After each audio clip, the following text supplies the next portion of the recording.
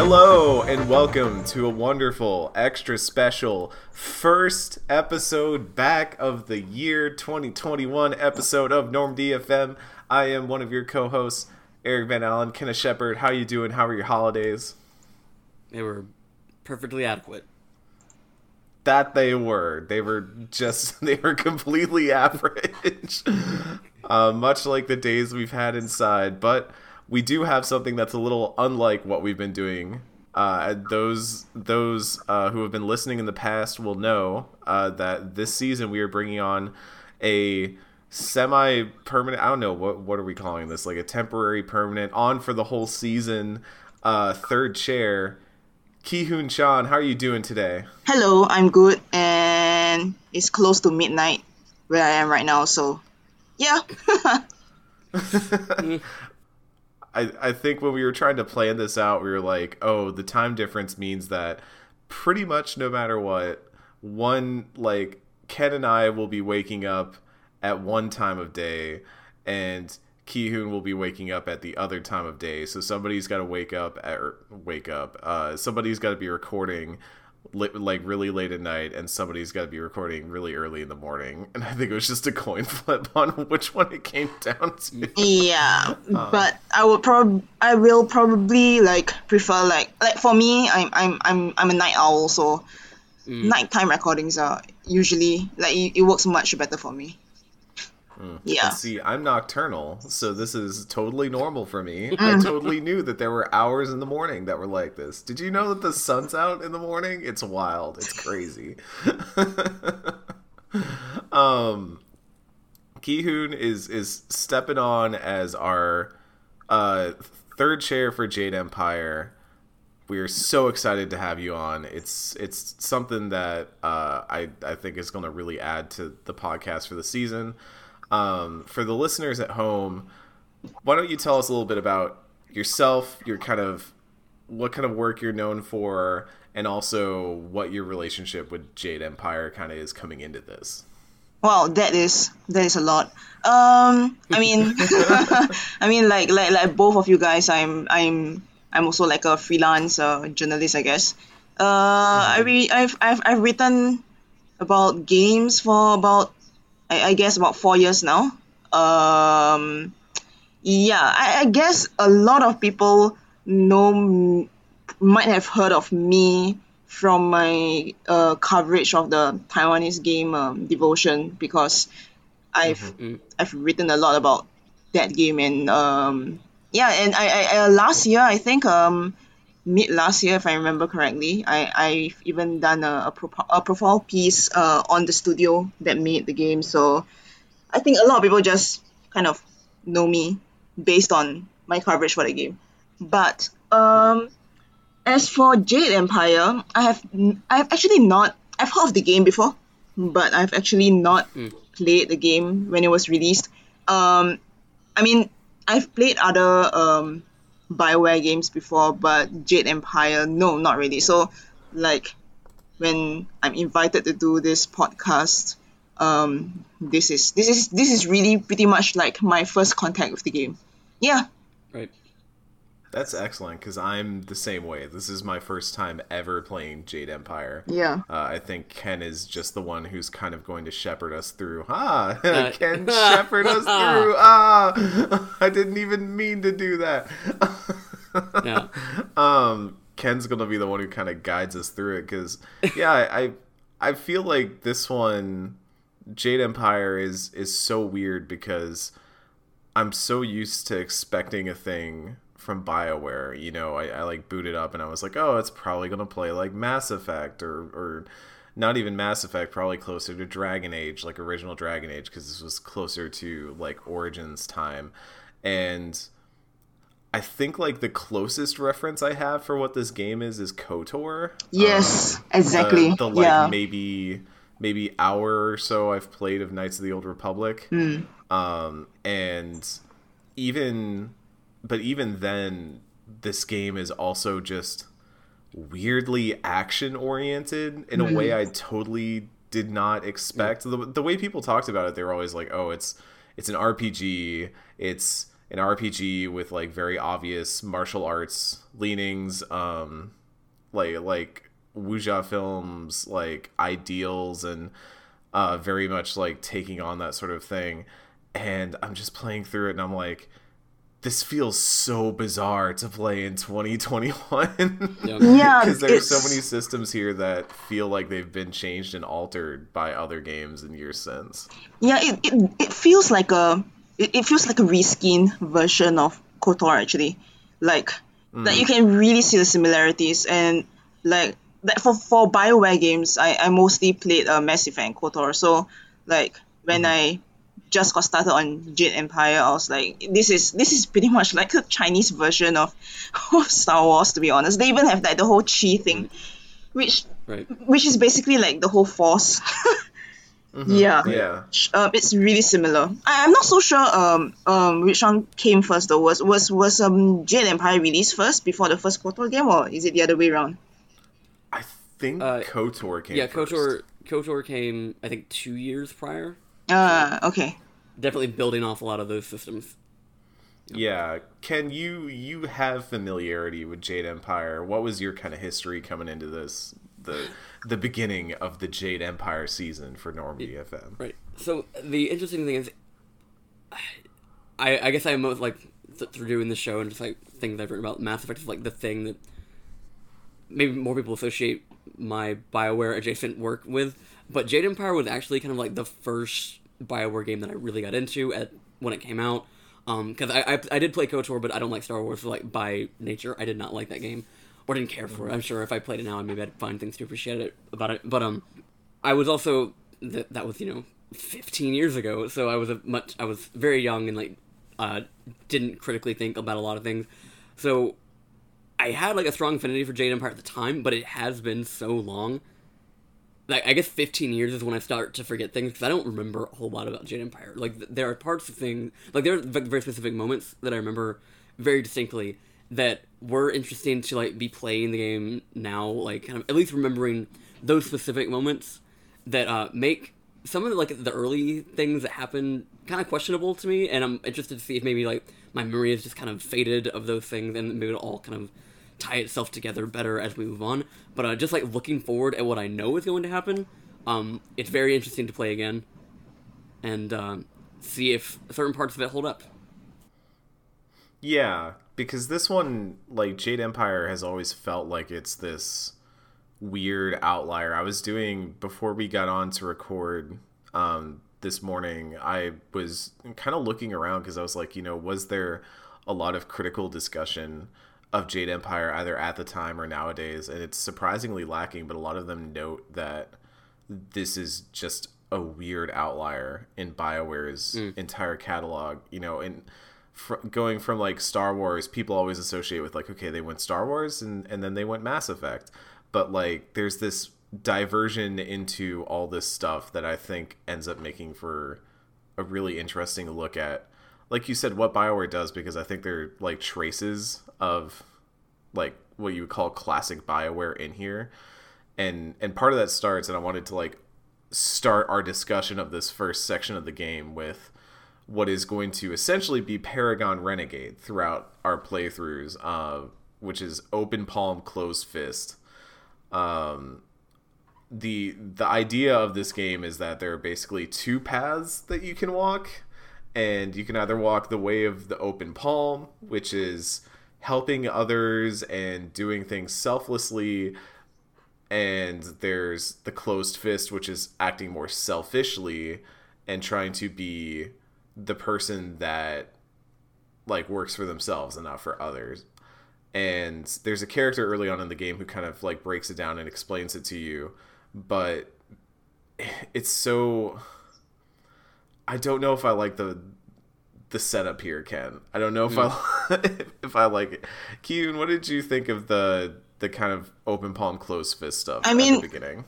Like you said, it's very much like following the light side or the dark side in KOTOR. It's essentially the same thing.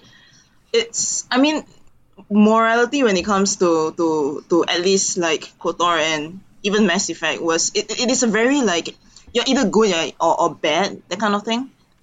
And it's very simplistic. So Right. it is not exactly very nuanced. Yeah. And of course, you can even tell from the dialogue. You can even say really ridiculous things like, "I'm just going to punch you because I like it," that kind of Right. stuff. So Yeah. Right, there, yeah. there's no nuance. Like, that obviously this is a bad thing to say, even though, like, in real life, I don't think anybody would say that. Like, nobody would say things like, "Oh, I'm a bad person. I'm going to kill you." Yeah. So it is not the most nuanced morality system. Right. Yeah. I feel kind of weird because like there's a character that you meet very early on. What I had his name here somewhere, or I thought I did. Sagate, are you talking about Stone Mountain? Yeah, Stone Mountain. Or- And Is it Stone Mountain, or you have a Smiling Mountain? I thought it was Mountain? Stone Mountain. Oh, okay, Smiling Mountain. Yeah, it was something mountain. He kind of like tries to give you the kind of lowdown on what those mean and like the sort of nuance that the game claims to have. Like it kind of because I feel like Mass Effect had a binary morality system, but there were like instances of gray within Paragon and Renegade that made going one way or the other feel like in some cases like feel justified. Like there was like a sort of way of thinking that could lead you to either path, and I think they tried to do that in Jade Empire, but I just up to the point that we've gotten, which is roughly like an hour, half, 2 hours of the game. I haven't seen a lot of closed fist dialogue that has felt nuanced. It has felt a lot like a spoiled brat upset about things that I don't really know why, and so like you kind of get the hints of things that they were going to eventually kind of nail down in Mass Effect with Paragon and Renegade, where they want to have something that like you feel kind of justified in any direction you go. Where I just don't feel like so far we've really seen anything that like it's more like Open Palm feels like a very sensible person just having a conversation, where Closed Fist is an angry, petulant child that wants to kick up dust because they can. And when you got everyone telling you that you're the special person and you're gonna do great things, like you kind of feel maybe like you're allowed to do that, and like that feels maybe in line with your character at that point. But even at this point, I didn't really ever get, or at least not for a little bit. You're told that you're special and you should be allowed to make dialogue choices like that, Yeah. and it'd be fine. And I'm just like, it takes a long time to get to the point where it explains why anyone should care about you, why you should care about anything. And so, even like divorced from that context, like a lot of these dialogue options feel very petty, and I hope that gets better. But like that is one of the things where I was saying like the sort of like the nuance that they're trying to portray there doesn't add up with things that I know are going to happen later in this game. So we'll cross that bridge when we get to it. But at the outset, it felt very very binary and not nuanced at all. Even though they were trying to go for that, like they explain in the text that they are trying to go for something that's more nuanced, and I think they ever actually deliver on. I think there are two things that feel intrinsically tied to how I've felt so far about this system, and one is, once again, for the fans at home, I'm going to reference Baldur's Gate 3. It's for the one fan we have who really wants us to play Baldur's Gate 3. This is a shout out to you.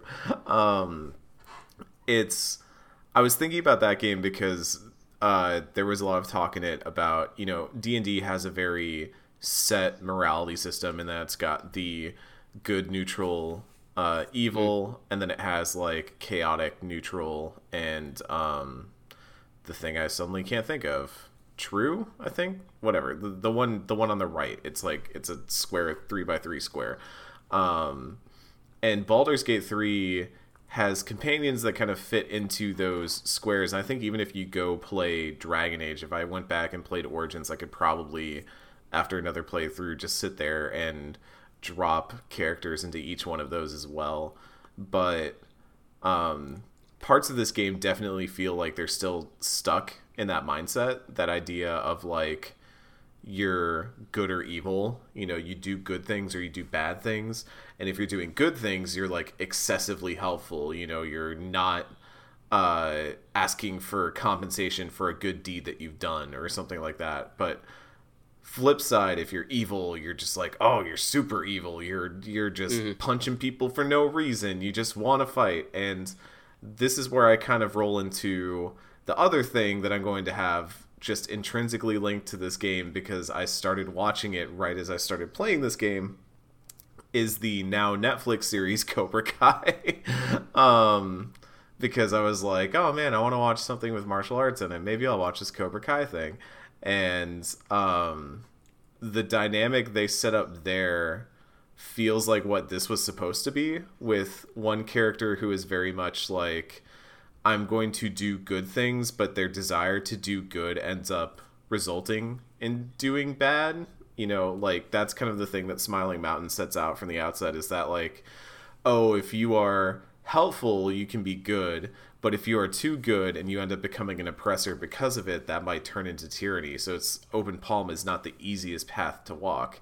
And then on the flip side, evil can be bad, but selfishness, even arrogance, pride is not inherently evil. It just is a matter of quantity. It's a matter of where do you draw the line between confidence and arrogance. And right. Yeah, I just came away from it wishing that it was somewhere closer to that. Somehow Cobra Kai has a more nuanced take on good versus evil than Jade Empire does so far. I think this kind of reminded me of there's this one scene or one scene in quarter 2, I think. I think it's the it's the one with I can't remember the name of the Grey Jedi, your mentor, Kiara or something. Yes. Yeah. Yeah, there was this quest where you're basically like when I was playing that game, I just realized that nothing I can do makes her happy. But that specific quest was about, like, you know, there is this person who's getting robbed, I think. And then, you know, if you're a good person, you can go and help them and then, you know, get rid of the robber and whatever. And if you're a bad person, you can just stand there and laugh. But whatever you do, whatever you choose to do, if you do the good thing by chasing the robber away, Kiara, is that her name? I can't remember. Yeah, I think so. I'll look it up. I can't quite remember what her name is, but basically she will basically tell you off by saying that, you know by doing this good thing, you are basically leaving the victim, so to speak, like, he doesn't learn a lesson from this. He doesn't learn how to defend himself. So in a way, you're doing something terrible.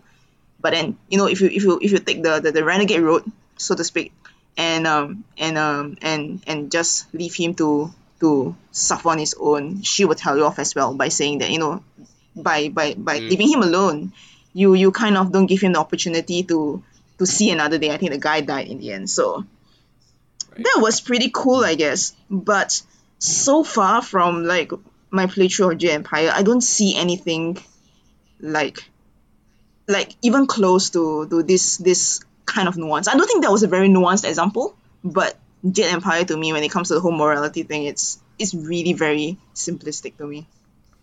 Right. Yeah. And so now we're going to start to get into stuff that's like, you know, we're covering chapter 1 today. And I think the other thing, Ken, you mentioned it earlier, is that this game feels very both heavy in exposition in some parts and, like, very light in exposition in other parts. I feel like that is obviously by design as we get further into the story, but it feels super weird having a character creator but not really a character creator. Essentially, you just have presets of like these, I think it's 6 characters who have different kind of fighting styles and stuff, and you can change their name, and I think you can fudge their stats if you want, but mostly you're just kind of choosing from one of these set fighters how you want to look. And I ended up going with Wu, who's kind of the base balanced female character. Ken, who'd you end up picking? I picked Monk Zung, who was the DLC character that I used back in the day. So I was like, I have an affinity for this character. Like, what memories I still have of Jade Empire, he is the one that I have them for. So I went with him, and he's more of the he's a more magic-based character, which is fine by me, because that's usually what I go for in fantasy settings. Key, who did you end up choosing to play as? I'm not so sure what their name is, but because I changed my name. But mine was definitely the more agile character, the one that just like you dodge, you're more agile basically. The Right. one that is somewhere in the middle. Gotcha. Yeah. It's it feels kind of weird because I feel like the beginning of this game. Also, Ken, I like that you mentioned the white button because this was an Xbox game. Yeah.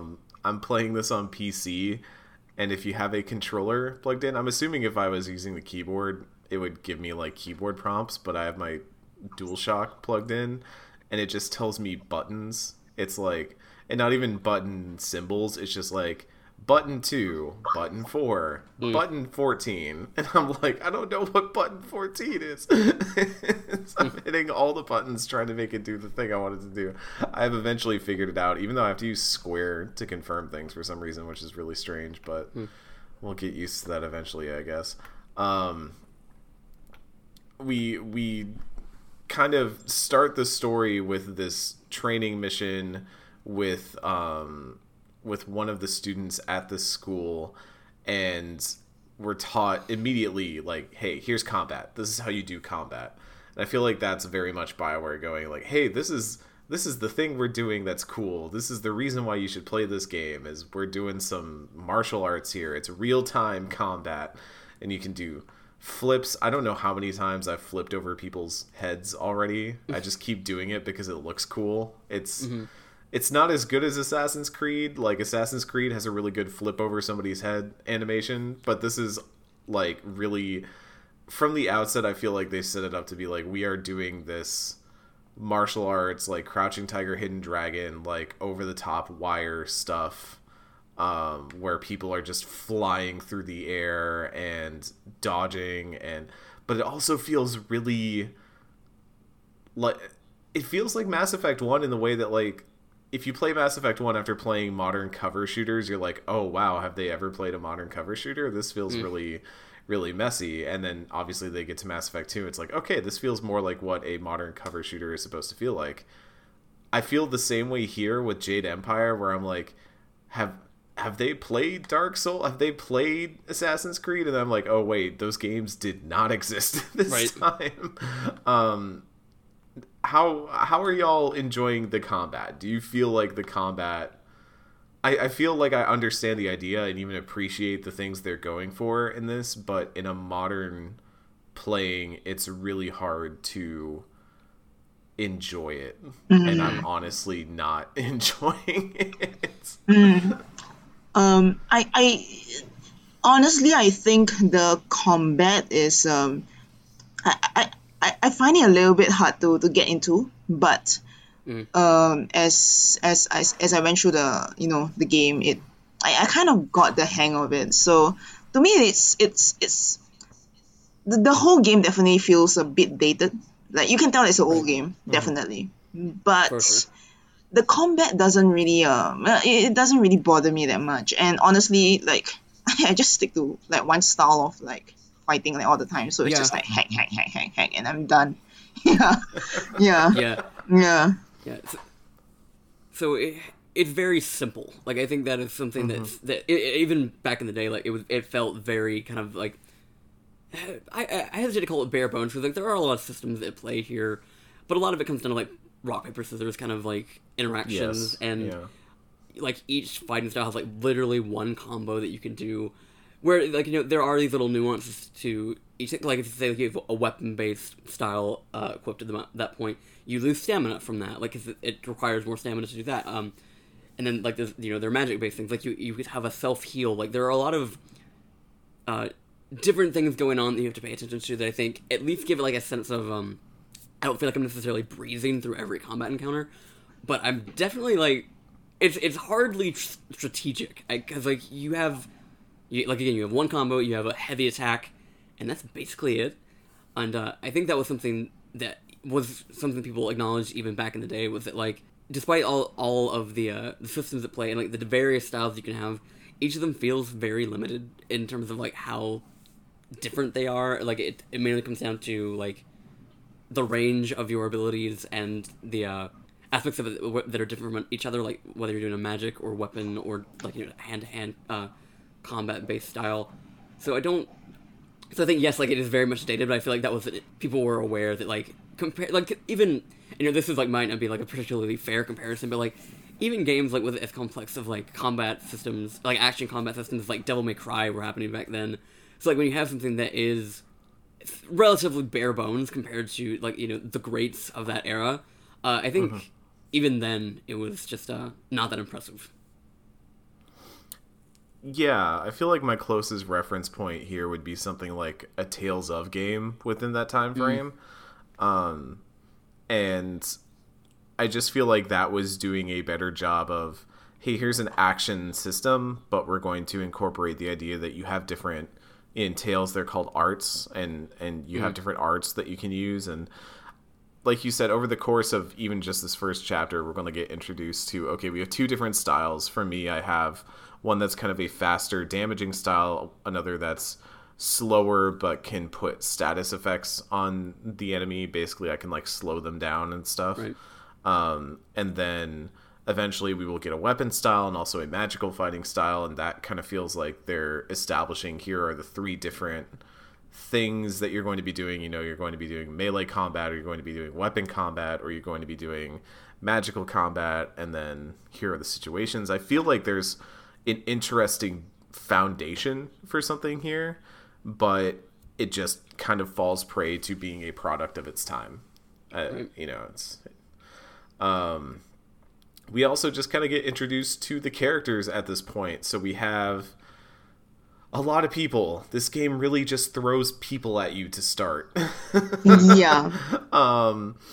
We have Master Lee, who is our master at the school, and we're immediately put up as like the star pupil of Master Lee. Like, here's this God, it right away it's like, you are the chosen one. You have a so destiny ahead of you. There are things you will do. I feel like when it eventually gets around to telling you why you're special, this game gets better, but it definitely has the problem of telling you are important without giving you good reason why, to where they might as well just say like, look, we know that you're the main character of this game. Like the NPCs of this game are aware that there is a player present and that you are the person who is in charge. Yeah, essentially. And then it poses up, so like Gao the Lesser is kind of our immediate villain in this chapter. Just an absolute irredeemable shitheel. I feel like they went out of their way to make this dude suck in every way that they can make this dude suck. He's mean, he hates you. I mean, all the students, like, Student Lynn ended up being one of my favorites because she's just this absolute gossip monger who talks shit and like spills tea and is just messy and lives for the drama, and I love Student Lynn. It's the best character in this game. Yeah.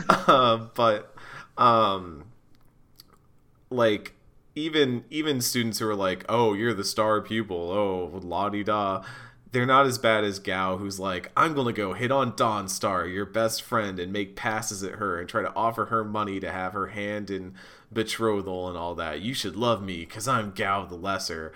Dude, Gao the Lesser ain't even a cool name. Yeah. You're literally like short selling yourself in your title. I have a feeling because it's, I can't remember what's his dad's name.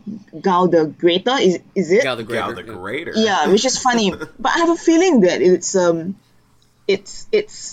kind of like maybe they should have said it better by calling themselves like Gao the Junior, Gao the Senior, like Gao Junior, Gao Senior, that kind of stuff. But again, I get the feeling they are using the word greater and lesser because it gives I have to say it like a more oriental vibe, to be quite honest. Yeah. I mean, that was going to be the next thing I was going to bring up, is that even early on when we're talking to like when we go to talk to Gujin, because we quickly find out that bandits are attacking and we need to defend the town, and we're doing one of those things. We're doing an RPG quest where bandits are attacking the town.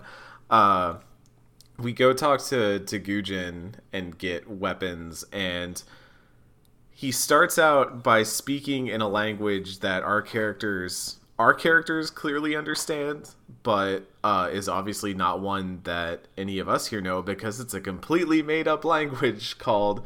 I don't think they've actually said it in games, so I'm assuming it's Thofan, but I think or is it Tofan? Actually, I don't think it's Tofan. That sounds not right. Yeah. But Thofan, like it's a made up language. There were a lot of pieces about it at the time where I think the quote, Ken, that you dropped in here is that BioWare wanted to avoid using Chinese or other Asian languages that might shackle their invented universe to actual historical events. And I feel like this right here is the seed that starts to sprout a lot of the things that make me uncomfortable with Jade Empire, which is that it feels like already the universe is at odds with itself because it wants to be a fantasy universe. You know, there are things going on here that, like, I'm sitting here and I'm like, oh wow, this is really reminding me of Journey to the West right now. This is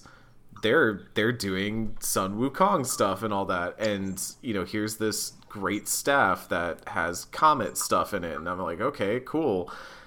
But then they also just want it to be a fantasy as well, and to live in this universe that is not of our world.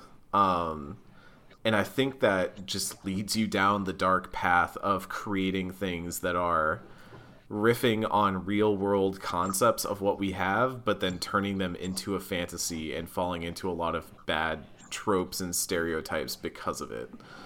How I don't want to just say, like, how are we feeling about the cultural appropriation at this point, y'all? But, how, like, what are our thoughts on this kind of, like, the Thofan and the fake language, and just kind of this, from very early on, the way it's like, okay, we're doing fantasy Asia, where we're going to kind of collect all of what we have of our ideals of what Asia, and I feel like specifically China, I feel like there's a lot of Chinese things in this, but it also just feels like a collection of a lot of just Asian ideas under one fantasy banner.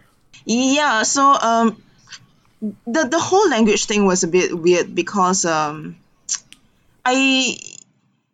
don't understand.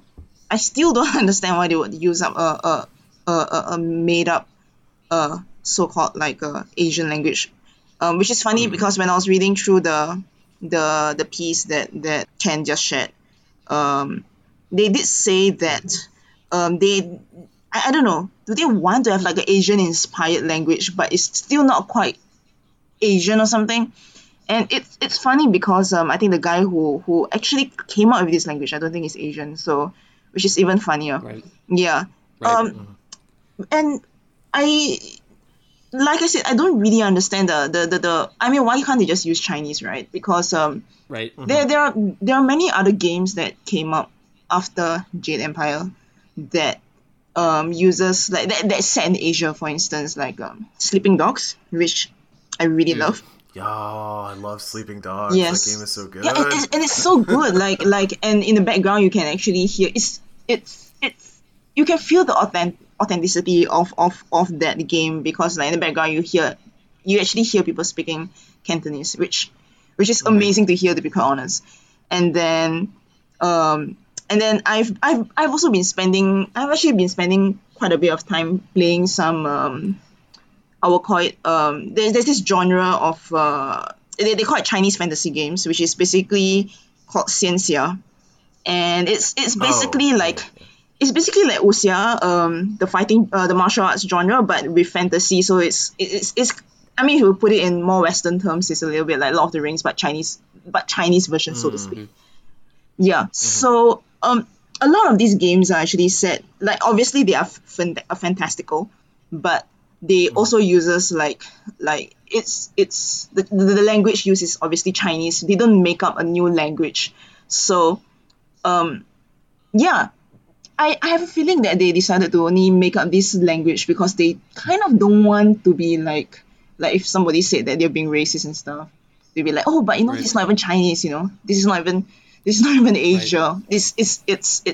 It's a fantasy world. It's not even a real place. So it feels like a way for them to say things like we aren't being racist if this is not based off a real culture or a real religion, so to speak, which Right. is obviously not true. Yeah. Yeah, and so the edition of Jade Empire that I have came with like a bonus disc that had a G4 documentary of like the making of Jade Empire, and Throwback. yeah, so it was like for those that might not know what G4 is, that was, I mean, they're back now, so like they're kind of like back in like the conversation right now, but it was at the time a video game related TV channel that had like various programming of like reviews and, you know, basically what you think of like modern day IGN is like what G4 was back then. And so like they had this like making of episode of Jade Empire, and it was like that was the moment, like, not that I didn't already realize this, but like it really was apparent to me like when the entirety of like the BioWare team that was talking was a bunch of white guys, and like very much like talking about, you know, all their influences for making this game, that like they were very much like a fan of like an aesthetic and like a perception of these things, and then wanted to make a game based on that, but also like give themselves the safety net of not making it actually about anything real. And I feel like that I think it speaks to like how far like the critical examination of video games is, that like they probably got away with that, or they probably would not now.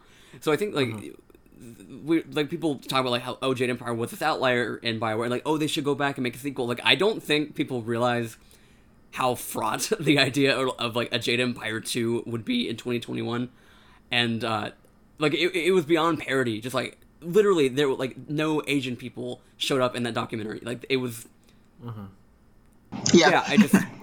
It's a really bizarre thing to like go back to this game and like realize, you know, I'm older now, like than when I was back then. Like realize like I was not clearly not equipped at the time to like really process what this game was, and now that I am, I'm just like the game is very suspect to me in that way now.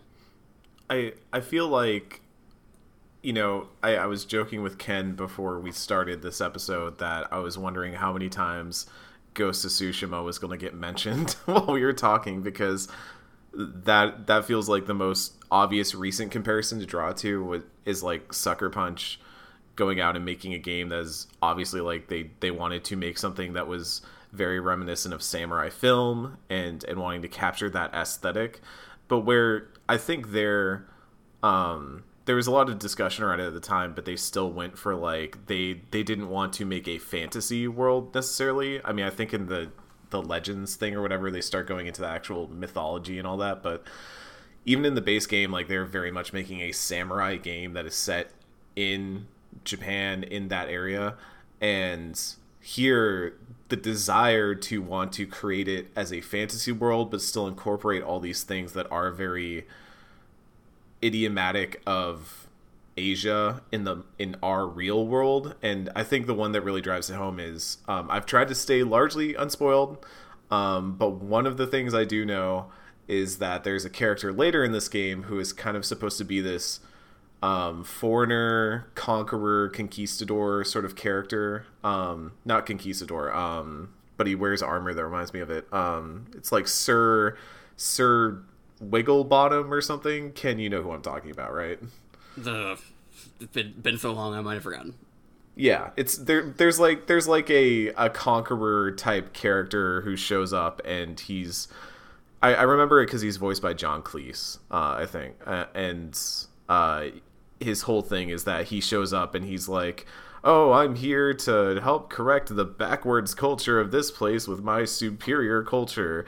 And he's supposed to be a caricature of like the colonizing characters of the time, and you know, he ends up obviously just being a doofus and all that, and not really knowing what he's doing. But even just having a concept like that is so obvious of what like real world stuff is, that it's like, hey, you know what you're doing. You're creating something that the real world recognizes and understands, and we understand, and it's like later on, you know, we were talking in BioWare in Dragon Age Inquisition when they had French in that game, like French words in that game. Right. When France doesn't exist in that game, it's like the same thing. But whereas there, it was like, oh, that's kind of funny, you know, they do creme de la creme, but they don't really have that phrase necessarily.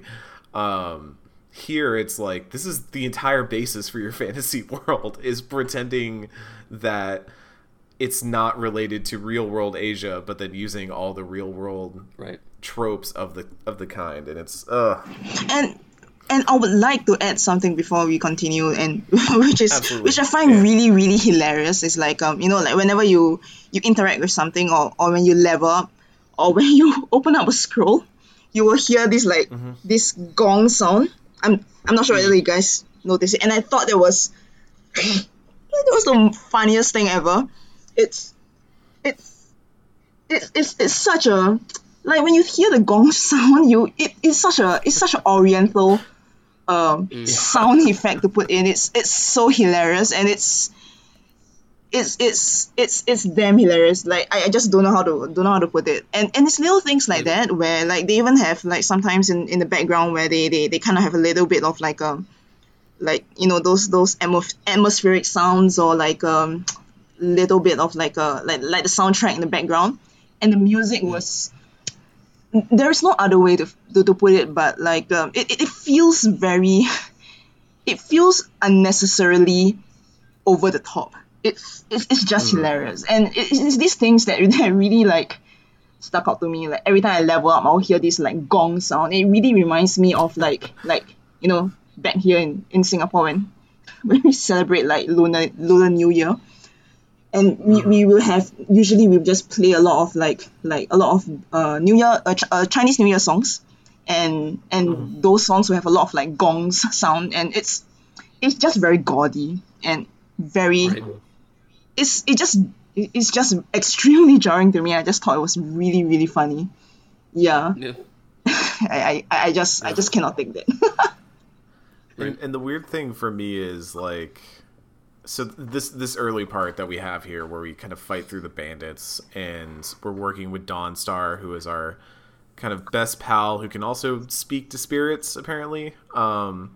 We're fighting through a bunch of bandits, and we get to this pirate ship where they're firing cannons at the beach. And by the way, that this whole combat encounter sucked, by the way. This with the cannons and stuff, I was like, because it was basically like an instant kill if you got hit by it, and I was like, neat, cool, this is a fun thing to put at the very beginning of your game. And then they introduced the idea of these spirit enemies that this dude raises from the dead, and then you fight them, and your master comes in and breaks the pirate boat and fights the bad guy for you and takes him out in a couple hits because he's super awesome, and he can punch through a pirate boat because he's super awesome. Also, weird jarring cuts between cutscenes that were obviously like higher res and like dialogue happening in the way that dialogue happens in this game, and then a cut to like this very low res cutscene, which is obviously, you know, another artifact of us playing this in the modern day. But these dialogue, like the world looks better than it does in cutscenes. The cutscenes look really like ancient. It reminds me of a Blizzard game. If you go back and play like StarCraft, this is what StarCraft. I think StarCraft 1 actually looked better in my opinion.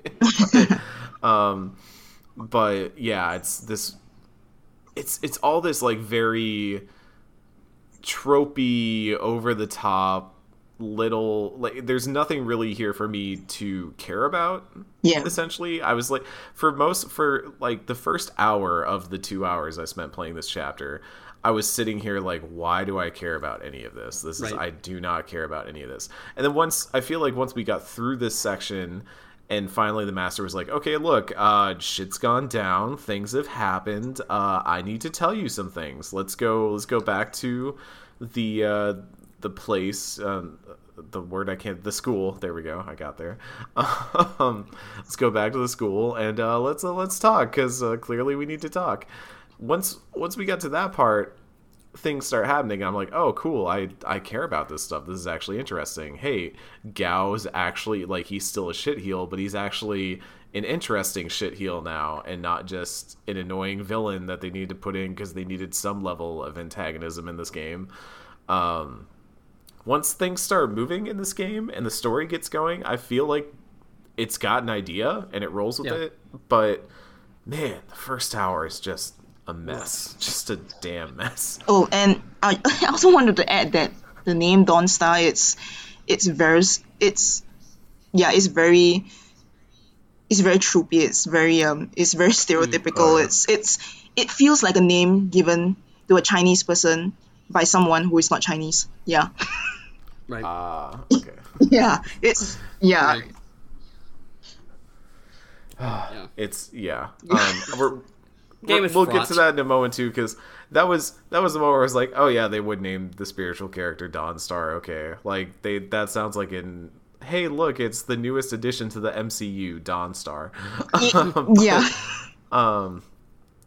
There was another character later on that I have a bit more feelings about. We'll get to them, but we head on back to the school. And of course Gao is making a stink again, because there's a fight that you can run into optionally where you find Gao's men, because apparently Gao has men. And I feel like I didn't learn this right away, and I kind of learned it in retrospect after I was like, oh, I think I need to be talking to some of these side characters, because they seem to have put all the exposition in this game in optional dialogue with side characters. But Gao the Lesser is this obviously son of Gao the Greater, and the impression that you get early on is that Gao the Greater is this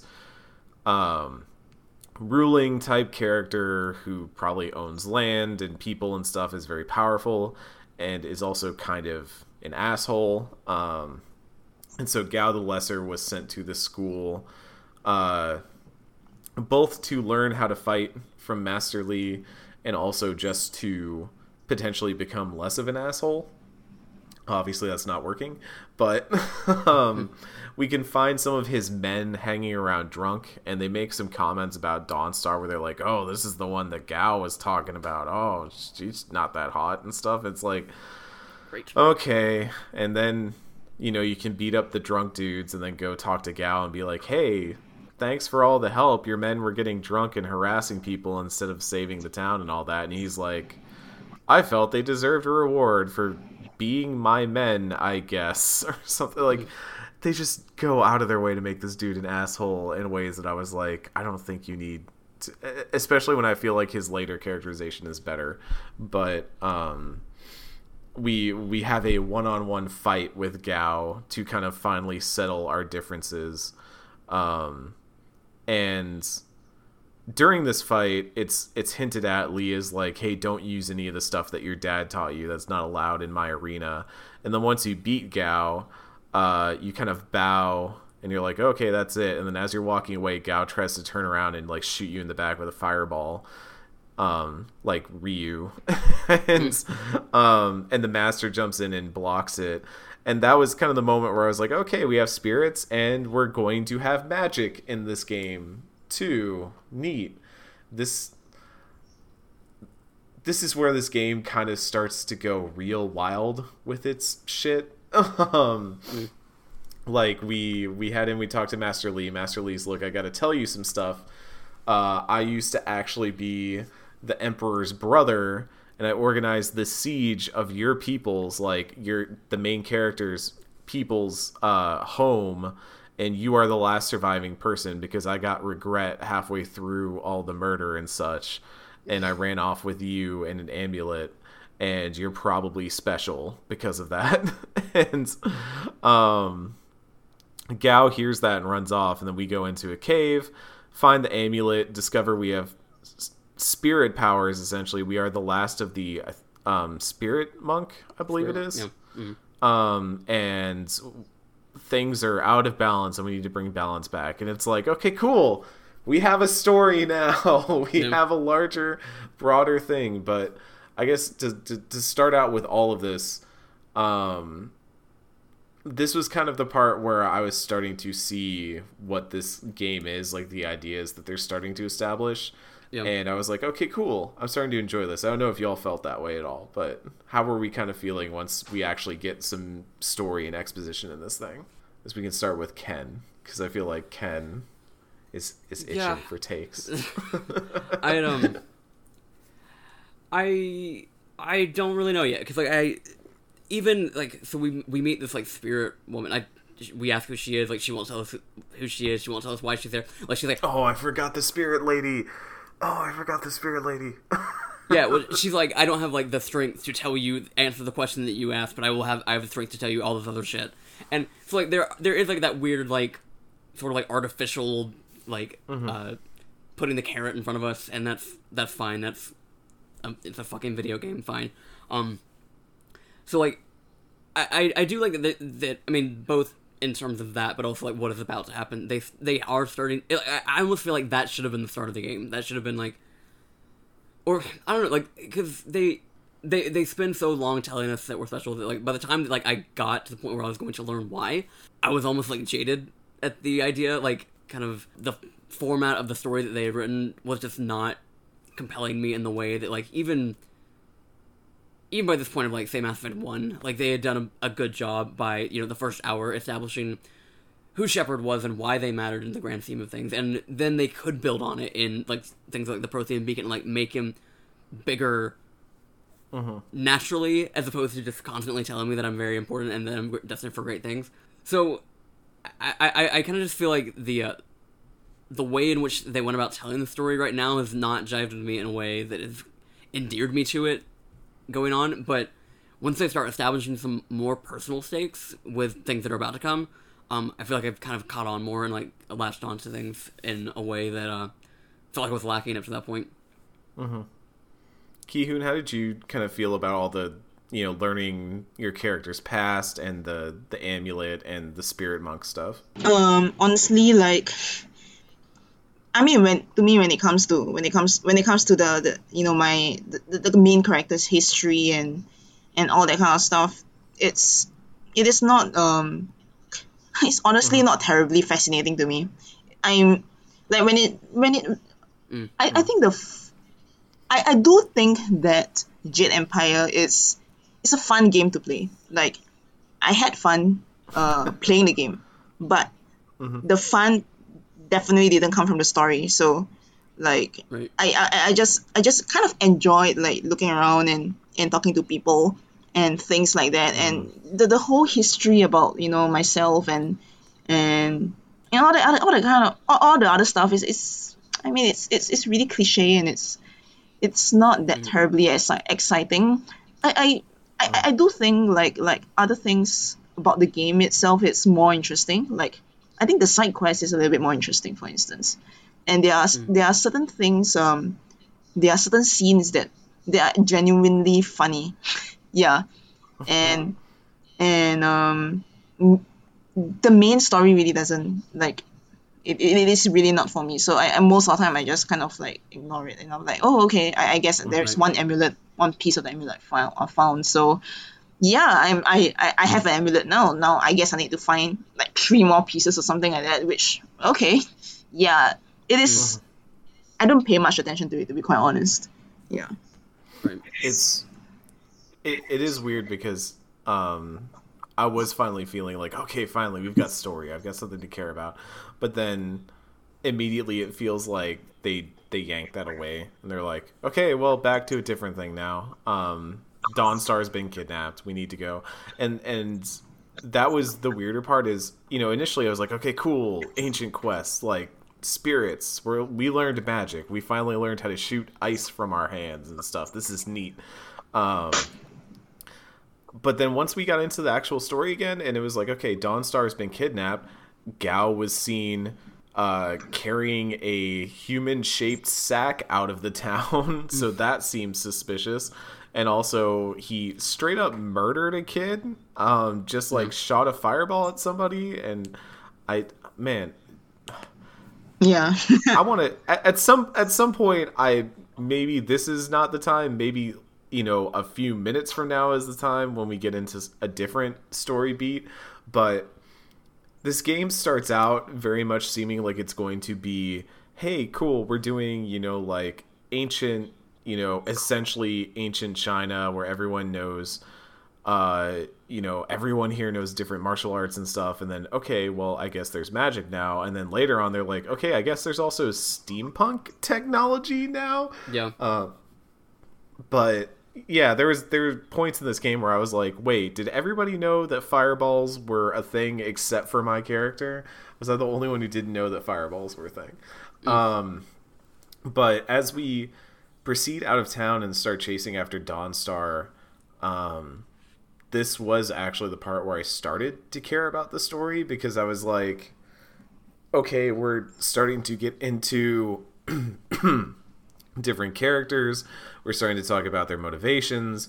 We're starting to actually discuss things that are not just ancient quest, magic powers, punch through pirate boat. Like, I feel like this game, as Ki-hoon was saying, like, I feel like this game, when you get into the stuff where you're just talking to people and living in the world, it just works a lot better than the parts where they try to be like, hey, here's ancient fantasy quest. And I don't know. It's show me personal stakes instead of insisting that they are there. Yes. Yeah, that's what I was looking for. I feel like this is going to be a drum that we hit the entire season, but Yeah. As we follow our way through the town and into the swamp, which apparently there's a swamp, which is apparently the only way that you can get out of the town. The structure of this game, by the way, like, it's just, there's something about this town where I was sitting there the whole time going like, where are they getting things from? Who do they trade Don't with? think about it that hard. Yeah, I know. I just had moments where I was like, where does this town's goods come from and things like that. Anyways, we get to the swamp and we meet our second follower, which I guess we haven't really talked about the idea of followers. Rather than having a party like in other BioWare games, you just have one follower who kind of just hangs out with you and you can talk to them all the time, and they kind of do their own thing in fights. You can heal them and things like that, but for the most part, it seems like your follower is just kind of there to do cool stuff in the vicinity of you. Dawnstar died a lot when I was playing. Like, Dawnstar would take like 3 hits and be out for the fight, whereas our new follower, Sagacious Zoo, he's a little bit tougher. He immediately from the outset, he's this character who uses a big staff, and he's much tougher. He's got scars and stuff like that. He's seen shit, and I actually went to go look up what sagacious meant, because I was like, oh, that's a cool word. I haven't like heard that in a long time. What is? And it just means like essentially sage, like having or showing keen mental discernment and good judgment / shrewd. Thank you, dictionary.com. But we kind of just get another follower to hang out with us, and we start going through the swamps and fighting bandits. He seems to know of Dawnstar somehow. Like that is like a thing that they imply. Yeah, I was going to mention that later, but yes. Because throughout this whole beginning area, he keeps making references. Like, he's going to walk away from you, and the second you say Dawnstar, he's like, oh, wait a minute, maybe I'm going to help you out. Maybe I'm going to work with you. And we finally fight through all these mercenaries that are obviously not just bandits, but they're mercenaries sent by Gao the Greater. And you get this idea that something larger is happening and something's going down. Dawnstar apparently got away from Gao the Lesser and ran off into a cave that is filled with fantasy monsters. And now I'm at the point where I'm like, okay, at this point we've seen a fireball. We've not officially seen yet, but we have seen in the background a like steampunk plane. And also we run into this cave and now there are giant toad monsters and shit. And I beat up a toad and I learned how to fight like the toad from the toad. And this game just feels so messy in the way it builds its world. Like they were just throwing stuff at the wall and being like, oh, that looked cool, yeah, sure, let's do this. Ken, does it ever get more tonally consistent, or is it like this the whole damn time? It's gonna get way more wild, so strap in, awesome, y'all. Fantastic.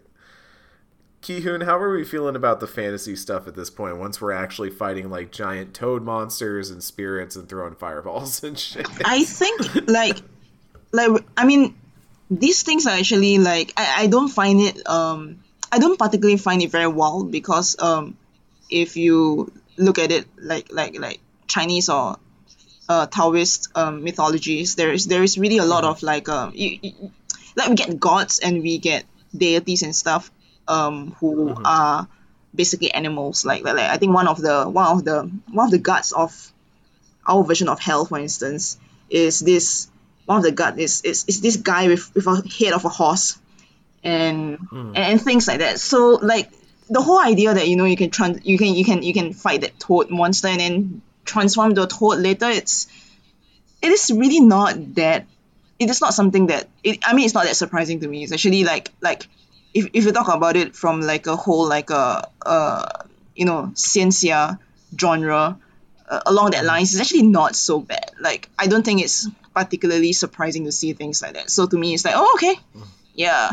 And I mean, if you look at other like typically in wuxia genre, like you see all those like martial artists, they usually like adopt a lot of like those animal stance or animal fighting styles, so to speak. So again, I think this is just an extension of that. So I don't find it particularly wild in that sense. I do find it pretty interesting actually, but it is. I mean, to me, it's if they are really like trying to go for the whole fantasy vibe, I think it is there. It is not too wild. It's really there. Yeah. Yeah. Yeah. Like, I think the thing that I just keep hitting with it is that it does feel like they had these ideas, like you were saying, they're clearly inspired by like fantasy works and stuff like that. It really feels like, and maybe this is just because it is the beginning of the game and we're supposed to not know a lot about the world yet. We're supposed to be discovering all of this alongside the main character, but it seems to really go from, okay, you're having a martial arts fight in a practice ring with another one of the students, to you are fighting a toad monster in a cave that is apparently a completely normal thing that everyone is like totally chill with, really fast. Like it turns that I feel like there was not a build up to it, and maybe this is just because I feel like the exposition of this game is rushed or something, but I feel like there are moments in this where it wants to be a more grounded fantasy, and then moments where it wants to turn the dial the complete opposite way and go back and forth. And I think that's where I'm feeling like just this tonal dissonance is you have, and maybe that's a BioWare thing, is that it wants to have these like character stories that are very personal and stuff like that, because I think the actual, once we catch up to Gao the Lesser and we find out kind of why he was doing all this, and it was because he knew that there was something that was going to happen to the village, and he kidnapped Dawnstar to get Dawnstar out of the village. And he's like, I was doing you a favor, I wanted to save you from all this.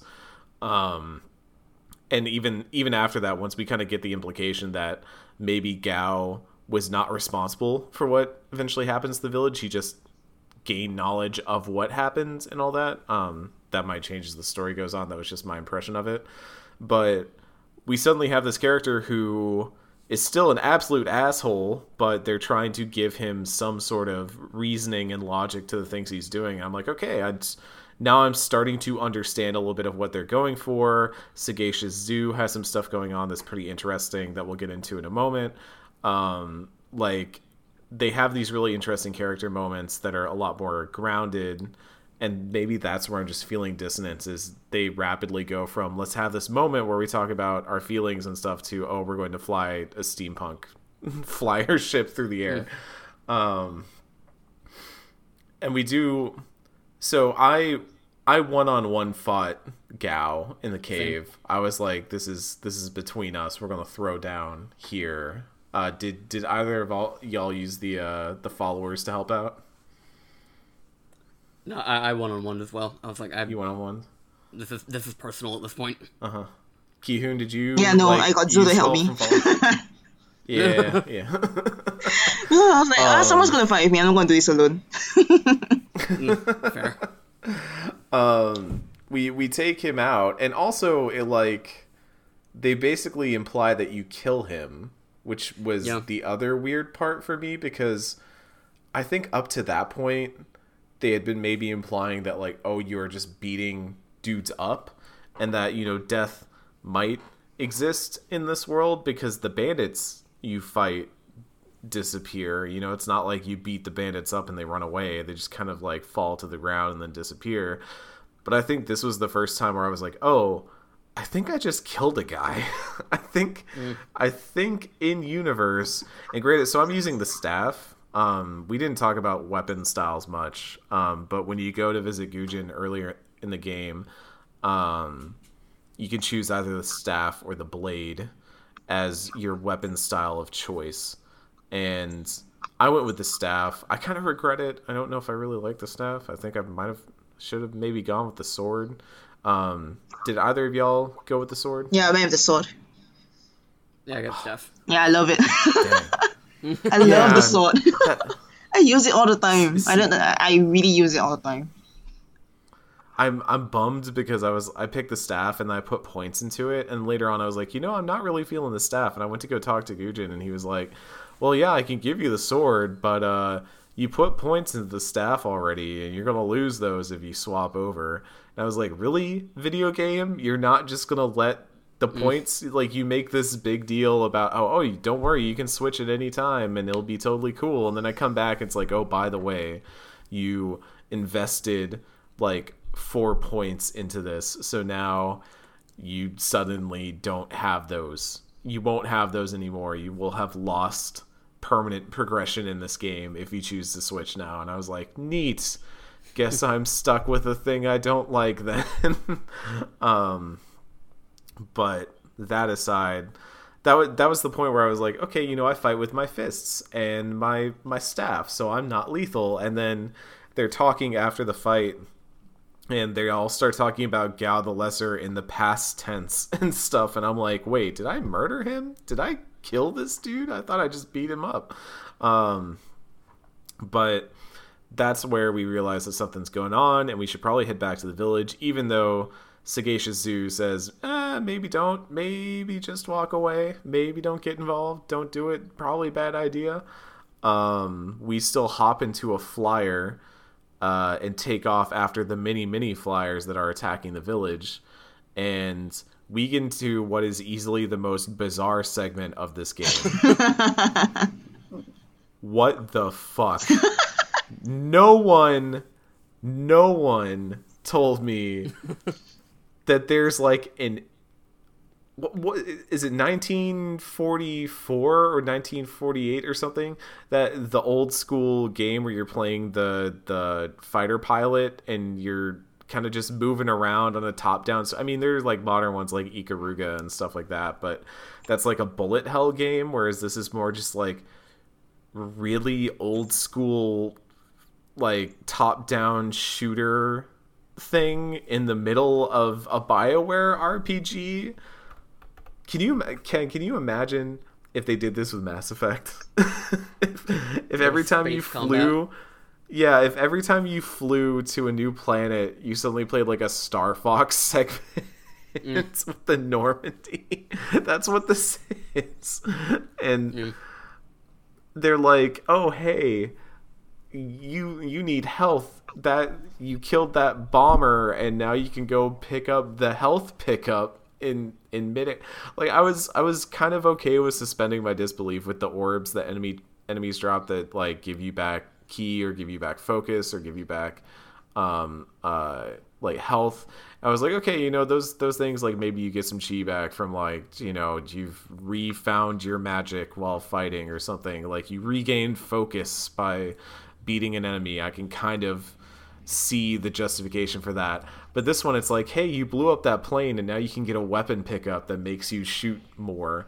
And I was like, what the hell is this game? It's silly. It's like it is like one of the weird. I mean, in the grand scheme of things, a lot of the it things does kind of own. To be fair, it does kind of own. I actually enjoy the segment. It's just so totally weird. Yeah. Sorry, Kit, you were saying. I mean, it's competent is what I put. Like it's fine. Like it's something different, so it's cool. I'm fine with it. I was just not prepared for that at all. I knew coming into it because you had said something about mini games, and like when you boot the game up, it's like play mini games, and so I was like, oh, I was thinking in my head like I had demoed Shenmue 3 back at E3 when that was still a thing, and I was thinking like the mini games in Shenmue 3. I was like, oh, it's probably gonna make me do a training where I have to do certain stances or do like a timing mini game or something to practice my martial arts because that's what Shenmue did. I did not expect mini game to be top-down bullet hell shooter. Yeah, that was very abrupt. That was like, yeah, I did not expect that at all. Which was quite funny actually. Well, yeah, like I was just sitting there like laughing as I was playing this, like I can't believe BioWare has done this. This is actually kind of amazing. But we touch back down and oh, by the way, I forgot to mention before we like get into what is kind of the end of this section, what magic did we all pick? Because I went ice. Ken, it sounds like you went ice as well. Yep. Yeah, I went with fire. Oh, perfect. We've covered. So Ken and I picked exactly the same thing. And Ki-hoon is over here like, I want to wield a sword and fire. That sounds cool. Like, living life over here while I'm just filled with... ice is fun. I think ice is all right. I'm not as disappointed with ice. I do feel like if I had gone with sword, fire would have made more sense. I feel like there is an intrinsic binary built in there where it's like, hey, do you want to be the passive person that uses calm ice, or do you want to be the sword and shoot fire? And like, I kind of wish I had the sword and was shooting fire, I'm not gonna lie. But we all make choices and we live with them. We get to the village and dudes are here. There's all kinds of mess going down. By the way, there was a side quest we could have done earlier here, where there was a student who was injured, and I'm so sorry I forgot their name. Yes, I couldn't finish that in time, and I was like, oh my god, I lost that quest. Yeah. So I finished that quest. It's basically like you go talk to them. There was a student who was on lookout when the bandits attacked, and they got injured when the bandits first struck. And you can talk to them later on when they're in the school, and they'll be like, oh yeah, I'm injured, but I really want to get training again. Do you think you could get stuff to make like a poultice for me to get strong again? And you have to talk to Old Meng, who is this kind of just this old dude who's hanging out on a beach next to a statue. He really likes the statue. It's totally normal. Don't worry about it. And he'll be like, yeah, there are two types of grass you could use for that. You could use this one type of grass that's going to make a really good bandage, and it's going to have them able to fight right away, and they'll be good. But, heads up, it's more expensive. Or when you talk to the merchant, who the merchant character, by the way, is hilarious. I forgot to mention. I also forgot his name because you kind of just get like 14 or 15 different names thrown at you in the span of like 10 minutes in this game. But the merchant character is really funny because he makes a joke at one point about how he doesn't like that Dawnstar got kidnapped. Or no, he doesn't like that Gao the Lesser murdered that random boy in the square, because that's one less customer for him to sell stuff to.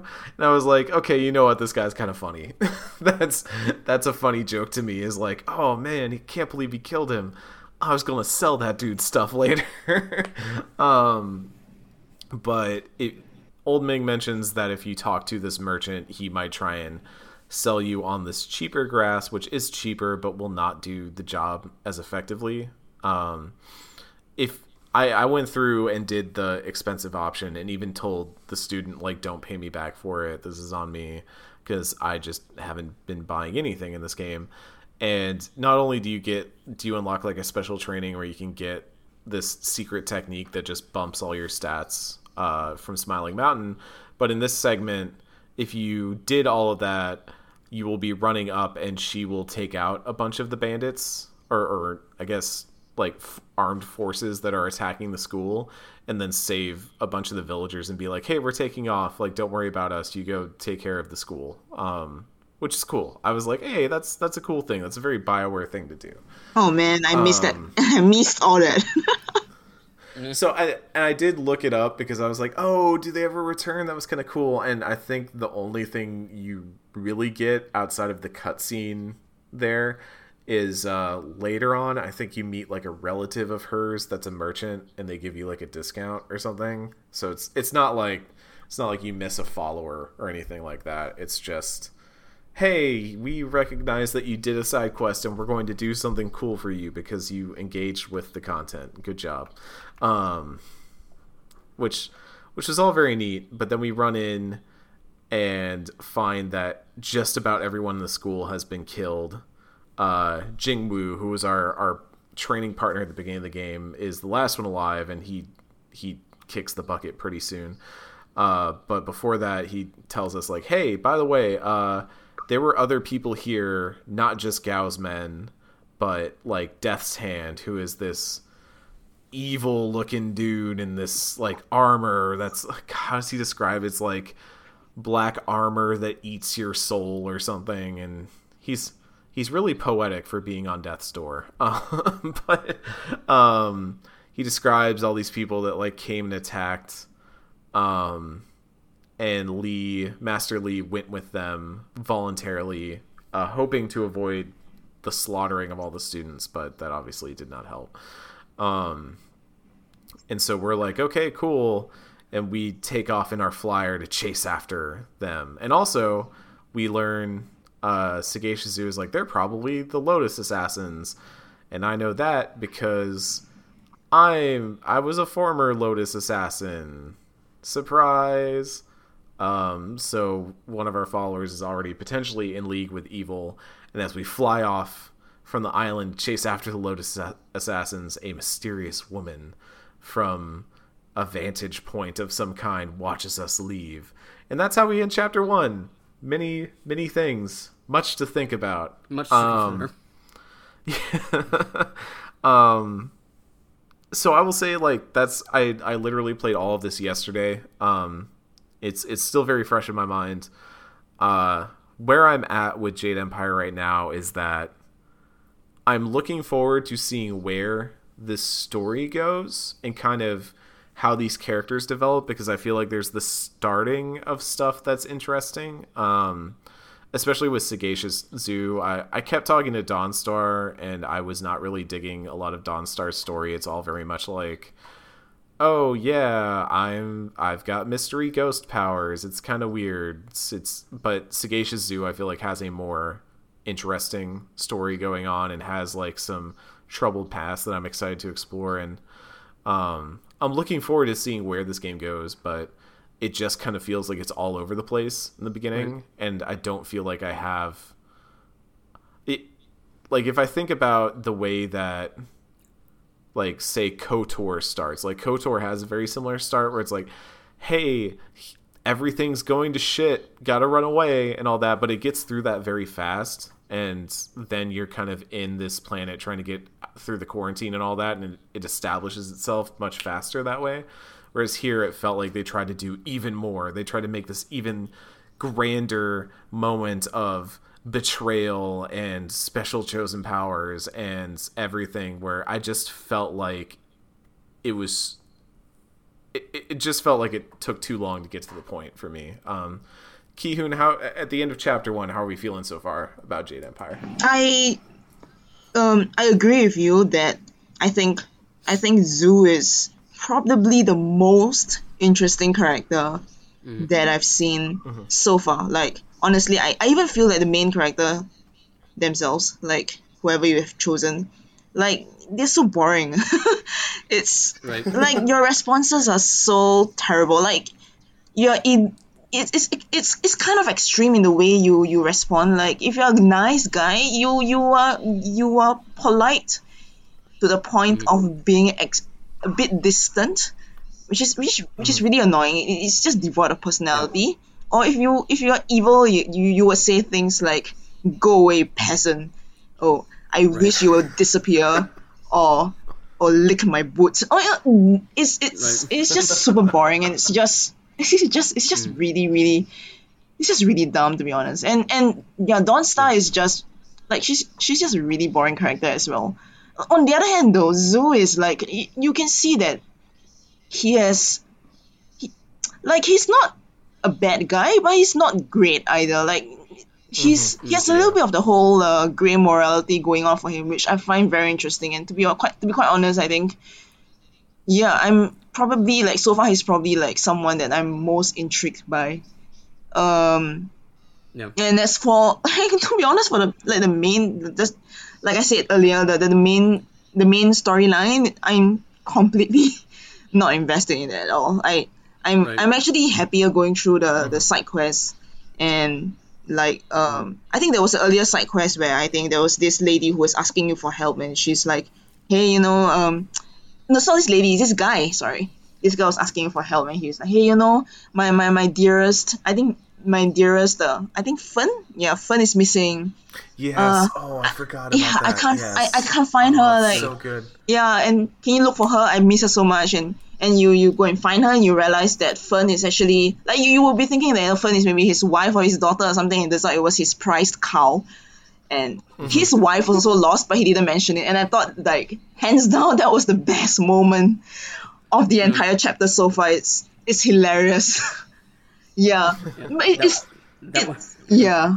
And it's scenes like this, like scenes and side quests like this, which is just it makes the game so much funnier and so much more interesting than the main story, where it's just like people telling you you're so special but you don't really feel it, or other people telling you you're special but you don't really feel it. And then like there's a lot of things that is very jarring about the game, like you mentioned, like tonally it's like they introduce like so many wow things, and it's really it gets a bit overwhelming, if not unbelievable. Yeah. And yeah, I'm just at this point of time, I'm just like, I'm just going to explore the world. I'm just going to see what other side quests I can do, and honestly that's just more interesting to me than the main storyline. yeah. Yeah. I think for me at this point, it is kind of nice to be in semi-uncharted territory for the show, because like we did Mass Effect and Dragon Age were series that I have like very intimate knowledge of, and while I might have at one point in my life had that for Jade Empire, those have gone away with time. I feel like y'all were saying, like I don't feel like a connection to my character in a way that I want to in a BioWare game, and so part of me feels like I'm already examining all of this game at an arm's length that I haven't done before, and I think that's fine. Like I think just because like the things we talked about throughout this episode, like the game feels fraught and suspect in a way that makes me like fine, not feeling necessarily immediately invested in it. But like you guys were talking about in the side quest and like the more personal, like grounded stuff, that I think is more appealing to me now. Where like all of, like the kind of set dressing in this game is weird, like a fantasy version of like a real thing that made by people that maybe were not equipped to do that. That might be an issue that I'm gonna have throughout. But I think in terms of like actual character writing that BioWare has always kind of excelled in, I think I'm hoping that will grab me as I go forward with all these characters, because like we've met like 2 out of I think 12 companions that you can meet, like you can have in this game. So like, there's like a lot of people that we have yet to meet that might give me something to latch onto, which I'm eager to meet that way. Yeah, that's kind of like the note that I want to leave it on, is that I think after all that's happened in Chapter 1, I'm eager for this game to slow down, take its time, introduce me to the characters a little bit, spend a little time delving into just, what is life like for the average people in this world. That's kind of where I'm at, where, I've got this idea of, okay, there's assassins and Death's Hand and magic and all this, but like, what is life like for, as Ki-hoon was talking about, there's the bit with that dude and his wife and his prize cow, and it's like, I want to kind of see the world from their perspective a little bit now and get some more of that. And I'm hoping that in chapter 2, which will be our next episode, we'll be getting into some of that. That's all for this week. Once again, we are Normandy FM, a retrospective podcast. We have a Patreon, patreon.com/NormandyFM, where you can head over and support us. You can help boost the things that we do, keep server costs running, help Ken afford buying Jade Empire twice, because that's apparently what he had to do. Love that for me. As always, we love to shout out the folks on the backers who back us at certain levels. Obviously, that is changing a little bit. There will be an episode actually before this one, so if you're listening to this now, you will have heard all of the changes already.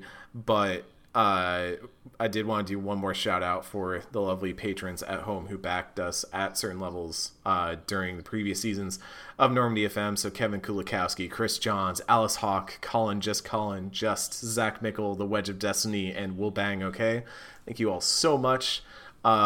Be sure that if you did not go back and listen to that previous podcast, that you make sure and make time to do that, because there are some changes to our Patreon and to the structure that we will be doing, that will be all kinds of interesting stuff to break down.